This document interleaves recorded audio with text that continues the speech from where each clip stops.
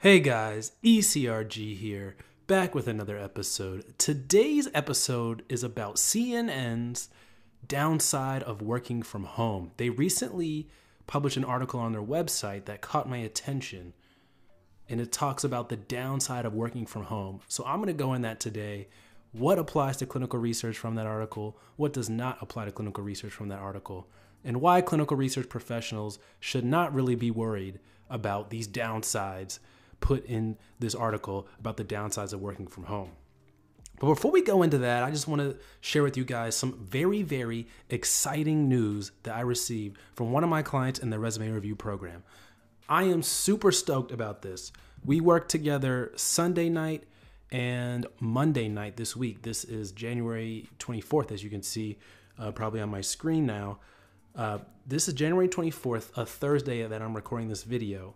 And we worked together literally Sunday night, Monday night. She had her interview on Tuesday, and she already got an offer for an in-house CRA level 2 position. Not level 1, guys. You already know it's hard enough to get back into the industry. But an in-house CRA level 2, she got offered that today. So shout out to you. You know who you are. Just want to let you guys know about that because she did email me over some questions that they did ask her. So I will record another video about that. Some questions that she received during her interview. But as always, she did do the resume review program with me, but she did buy the top tier package. She did do that. And that comes with an interview prep. So we did that Monday night before the interview, and she killed it. I could tell she killed it because they came with an offer so fast, just 2 days after the interview. So they must really have liked her. And she had some pretty good experience also that we're able to tweak on her resume. But I think most of all, we just worked on the confidence in seeing a lot of the questions that I ask in my customized question set show up during her interview for the in-house CRA position. So just want to shout her out and give that information to all of you guys too, because I know a lot of people have been emailing me about the program, and I'm sure you're curious if it's working or not. So she said she would write a testimonial also, so I'll add that to the resume review testimonials. But just wanted to share that with you guys before I go into today's episode.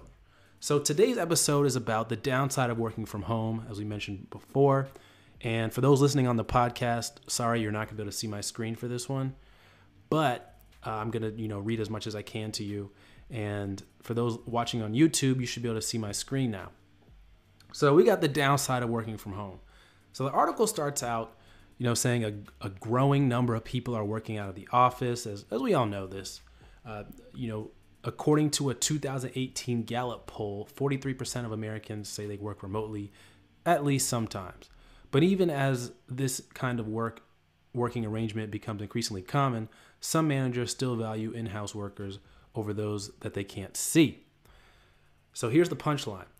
Research shows remote workers could be missing out on opportunities available only to in-office workers because managers still value face time above all else, even when it doesn't seem to have a direct effect on an individual employee's performance. And they go on to say, not all offices are prone to this kind of bias. Some jobs, of course, require a lot of travel or away from desk work as part of the role. And, basically the punchline is there is this unconscious perception of people who are seen around the office during regular working hours and outside of regular hours as dedicated, reliable, committed, and dependable.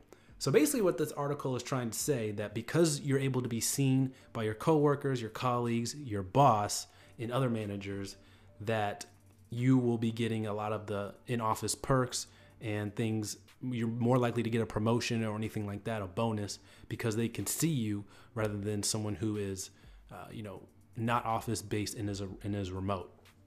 Now, I think clinical research is in its own little bubble with this because remote work and clinical research is built into the fabric at this point. If you've ever worked for a CRO or a pharma company, you know that there are people in the company based all around the world that you literally work with, especially in a CRO. I worked for a global CRO. Half the team was based in another country. So we are, even though I'm coming into the office, my manager was based in another country, and we had to work that time schedule out just to be able to meet, to have one-on-ones. But even like on the project team, you've got data manager based in Amsterdam. You've got TMF team based in France. You've got another, project manager assistant based in England. So you're having to, work and use these tools like Skype and WebEx and email and phone and all these things anyway. You're not talking to the people face to face that you're actually working with anyway. So I don't think that FaceTime bias really, really affects you if you're working in a global CRO or a global pharma company, because you're not getting the FaceTime anyway. And those are really, really good skills to learn and master anyway, even if you do work with people that are in the same office as you. So I don't think because of that, we're not really getting much FaceTime, that there's going to be as much of an unconscious perception of people who are seen around the office to be more reliable, committed, dependable, like the article says. So I don't think that really applies to clinical research in the same way it could apply to other industries because of that fact. And then another important fact to keep in mind in clinical research is if you do see that they are giving people more perks and bonuses and things of that nature because they're in the office more, you can always leave in clinical research. It is not uncommon for people to have many jobs within their first few years in the industry. It is not looked down upon. You aren't punished because of it. And they definitely don't dock your salary because of it either. People jump all the time. They call it jumping. People jump from company to company all the time in clinical research, and it has no bearing on your career whatsoever. It is very, very common.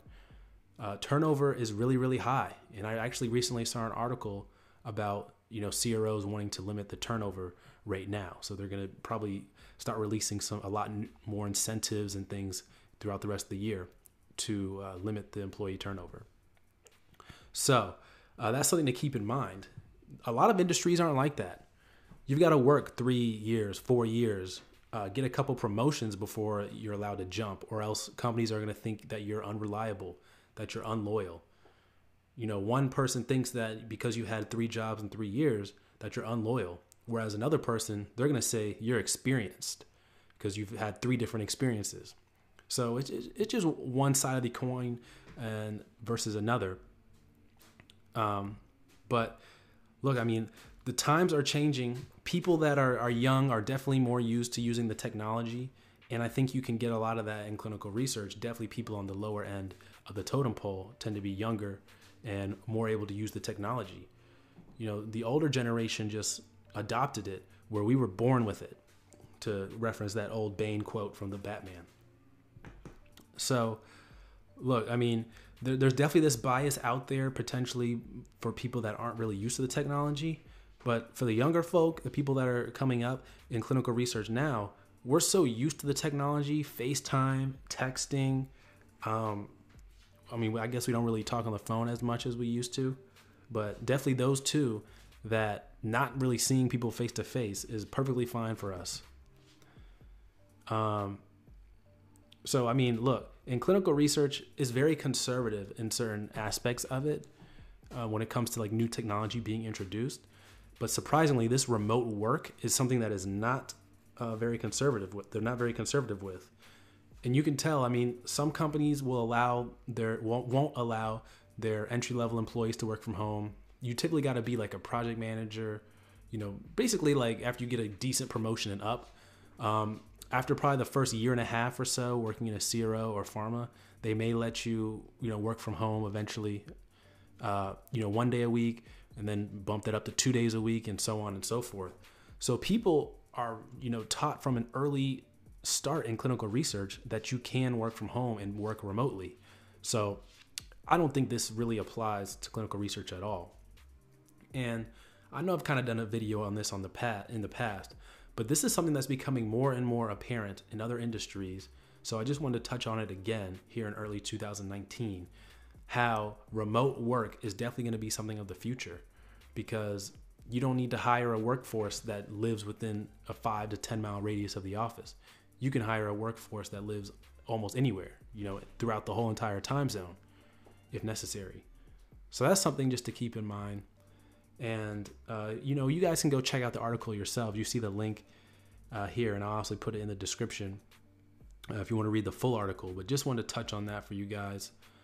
Hope this episode was great and probably what you expected with clinical research. If any of you guys have entered in the field already, or for those that are wanting to get in, you can kind of understand why the culture of clinical research is focused around remote work and why it's really not a big deal in clinical research, and why that's something you can look forward to if you got a family, if you got kids, or you just want a more flexible schedule. Working from home is really, really awesome. To not have to wake up an hour and a half, 2 hours before you have to get into work. Oftentimes when I work from home, I wake up, 5 minutes before I have to get on. And then, you can do your thing, slowly get ready throughout the day. So, all right, guys, that's it for today's episode. Email me, eliteclinicalgroup@gmail.com for any inquiries you may have, resume review program, or any type of interview preparation. A lot of people have trouble with behavioral style questions. So I'll do my own personal question set, customized for you. If you want to be a study coordinator, you got a different question set than if you want to be in-house CRA. I'll throw in some of those questions that they do like those different positions. So it is a customized question set for the position that you are interviewing for.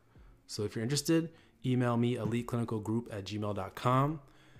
And man, we've had some great results so far. So don't miss out. Take care.